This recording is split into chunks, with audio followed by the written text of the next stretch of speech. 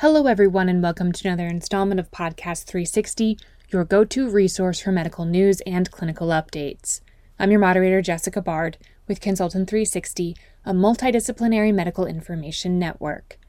Although biologic therapy has revolutionized the medical treatment of patients with inflammatory bowel disease, surgery continues to play a major role. Dr. Benjamin Cohen is here to speak with us today about his session at ACG 2022 titled Why Choose Surgery? Counseling Patients About the Indications and Role of Surgery in IBD. Hi, I'm Benjamin Cohen. I'm the co-section head and clinical director for inflammatory bowel disease at the Cleveland Clinic. Just to start off here, how do you talk about surgery with your patients and make sure that they're fully informed? Yes, I think this is a key point that we don't necessarily grasp as gastroenterologists. We think so much about medical therapies these days, and we have more and more medical therapies available to help us treat IBD. But surgery is still a reality for many of our patients. There's been studies looking at the rates of surgery in the biologic era. I talk about this a little in my talk, but over a quarter of Crohn's disease patients are still going to have surgery by 10 years after their diagnosis. And up to 15% of ulcerative colitis patients are still going to have surgery up to 10 years after their diagnosis. So this is a reality. And I think one of the key pearls is that we don't want to talk about surgery as a failure, because this really shapes the psychology of patients. And many of our patients have a lot of underlying depression and anxiety. And if we're talking about them as a failure, then they head into surgery with negative connotations, even though overwhelmingly patients have improved quality of life after surgery. When patients have been surveyed after surgery, most of them, the overwhelming majority, are happy that they went through it. But when they were asked about their perceptions of surgery prior to surgery, they were overwhelmingly negative. And I think we have an opportunity to really shape how patients view surgery. It's the appropriate therapy for many patients, and we should talk about it as such. There have been surveys where patients have said that the reasons for surgery were not even shared with them over a third of the time in a large multi-country survey in Europe of Crohn's disease patients. So, I think whenever I'm talking about the therapeutic options for patients, I'm actually including surgery in that very early on, even if surgery is not something we're really thinking about, because if you introduce the idea early, then it's easier for the patient to weigh risk benefits later on when surgery may be sort of at the top of their therapy list. And I think another key point is to really involve the multidisciplinary team when you're talking to a patient about surgery. So you want them to meet the surgeon early. It's always better to have an elective discussion about surgery rather than meeting the surgeon when they're rolling into the operating room. You want them to meet with stoma nurses, psychologists, dietitians that all play a role in their care around surgery. And I think that sets you up for great outcomes. And then the other, I think, key pearls are you don't want to save surgery as a last resort for patients. Right. So you're always going to have better outcomes if you identify early who should be going to surgery and treat them that way. Wow, a third of the time, that's a major study, a significant portion of patients there. What would you say are the risks for post-operative complications, and how do you make sure the patient has the best outcomes possible? This has been an area that I've had particular interest in over the last several years, because we ultimately want to set our patients up for success, whether it's medical therapy or surgical therapy. There are some risk factors that are not as modifiable for the patient. So those may be if they're having an urgent or emergent admission to the hospital. Older patients have other comorbidities that may put them at a little bit higher risk when they're undergoing a surgery. And then the experience of the surgeon or the hospital where they're having surgery at does play a role in their overall outcomes. But you can think about those things to identify the patients who may be higher risk, who you have to keep a closer eye on. It also, the idea of sending them to surgery at the appropriate time rather than waiting till they've been on multiple medical therapies that are not working, on steroids and being very sick. That's when you have the urgent or emergent admission. So it's talking about surgery earlier helps you avoid those things. In terms of the modifiable risk factors, I think there's several key ones that have been associated with poor postoperative outcomes. One, malnutrition is a big one. So it's really important to involve your dietitians early in the care of patients who are going to go to surgery, and you can take measures to try and optimize them prior to surgery, whether it be using methods like exclusive enteral nutrition in Crohn's disease patients who are going to surgery for stricturing disease, for example. And then still involving those dietitians in the care post-op to make sure that they're gaining weight appropriately post-operatively. Another factor that's been associated with poor outcomes is anemia. So we can try and identify patients who are anemic beforehand and treat them, for example, with IV iron potentially. So that's a strategy that still needs to be studied prospectively. Smoking has been associated with poor postoperative outcomes in large data sets. We also know that smoking is associated with worse Crohn's disease. So obviously trying to do smoking cessation interventions in patients before they go to surgery potentially could have a big impact. And then I think the other area that's been publicized a lot over the last 10 years has really been the role of medications in terms of postoperative outcomes. There had been some thinking that, for example, biologic drugs like tumor necrosis factor inhibitors were associated with more complications, but we just published a very large prospective cohort study with the Crohn's and Colitis Foundation Clinical Research Alliance, the Puccini study, which included 947 patients with Crohn's disease and ulcerative colitis undergoing surgery, 40% of whom were on a TNF inhibitor preoperatively. And we found no association with postoperative infectious outcomes with the exposure to TNF inhibitors, both using the patient-reported exposure as well as using serum drug levels of the TNF inhibitors around the time of surgery.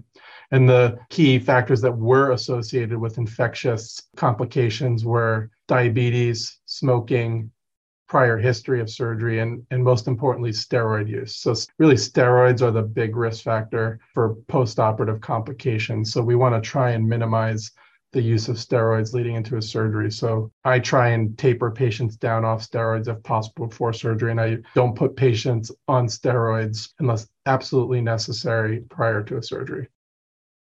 Now, in your session, you mentioned some specific clinical scenarios. Could you provide us with some specific clinical scenarios on medicine versus surgery?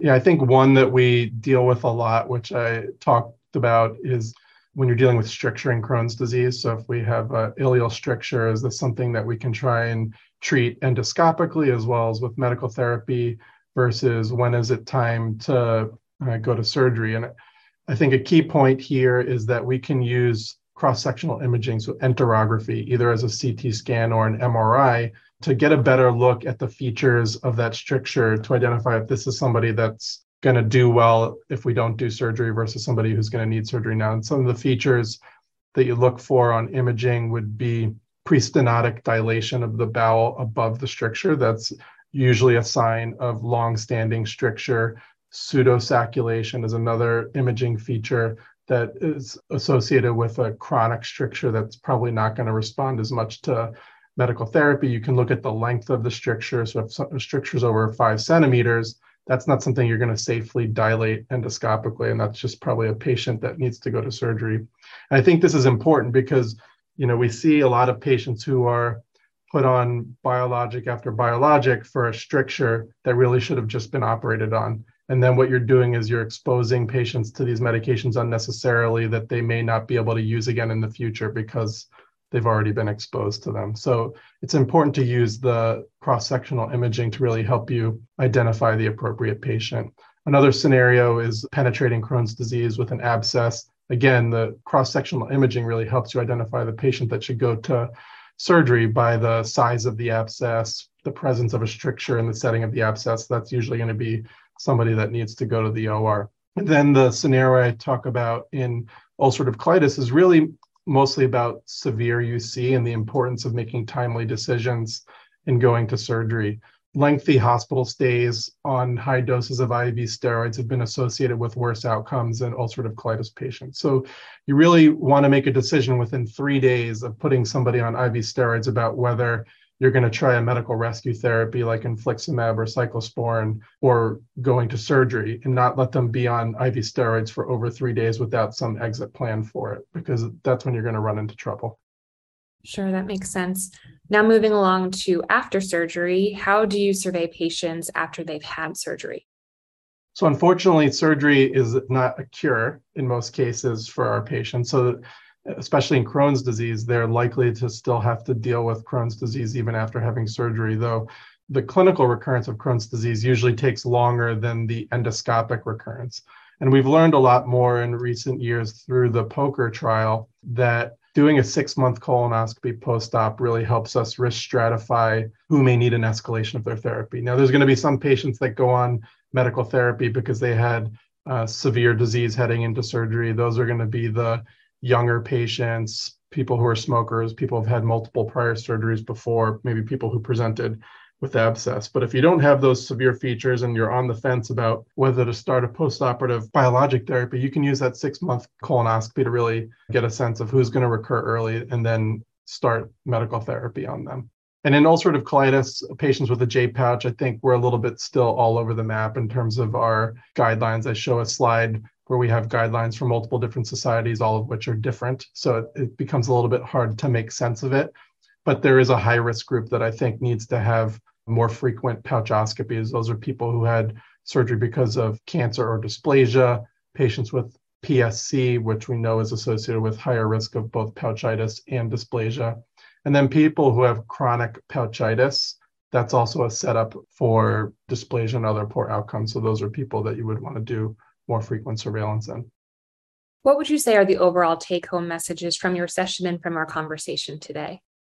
So I think the key themes that I tried to take the audience through are, one, how we talk about surgery with the patient, bringing it up earlier, involving the multidisciplinary team in those discussions so that patients are fully informed, and that's going to lead to a better confidence in the plan, a better state of mind, and ultimately better outcomes for the patient. Then, two, to recognize what the risk factors are for poor postoperative complications and intervening where we can, whether it's involving dietitians, correcting anemia, stopping smoking, and avoiding steroid use perioperatively.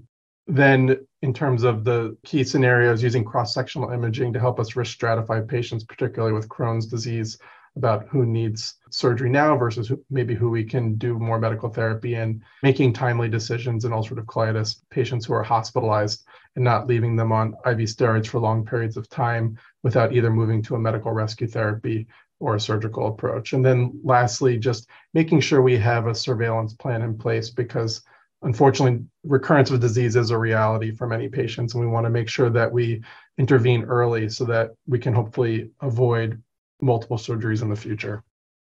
Well, thank you so much for your time today. I appreciate you being here. Is there anything else that you'd like to add today that you think that we missed?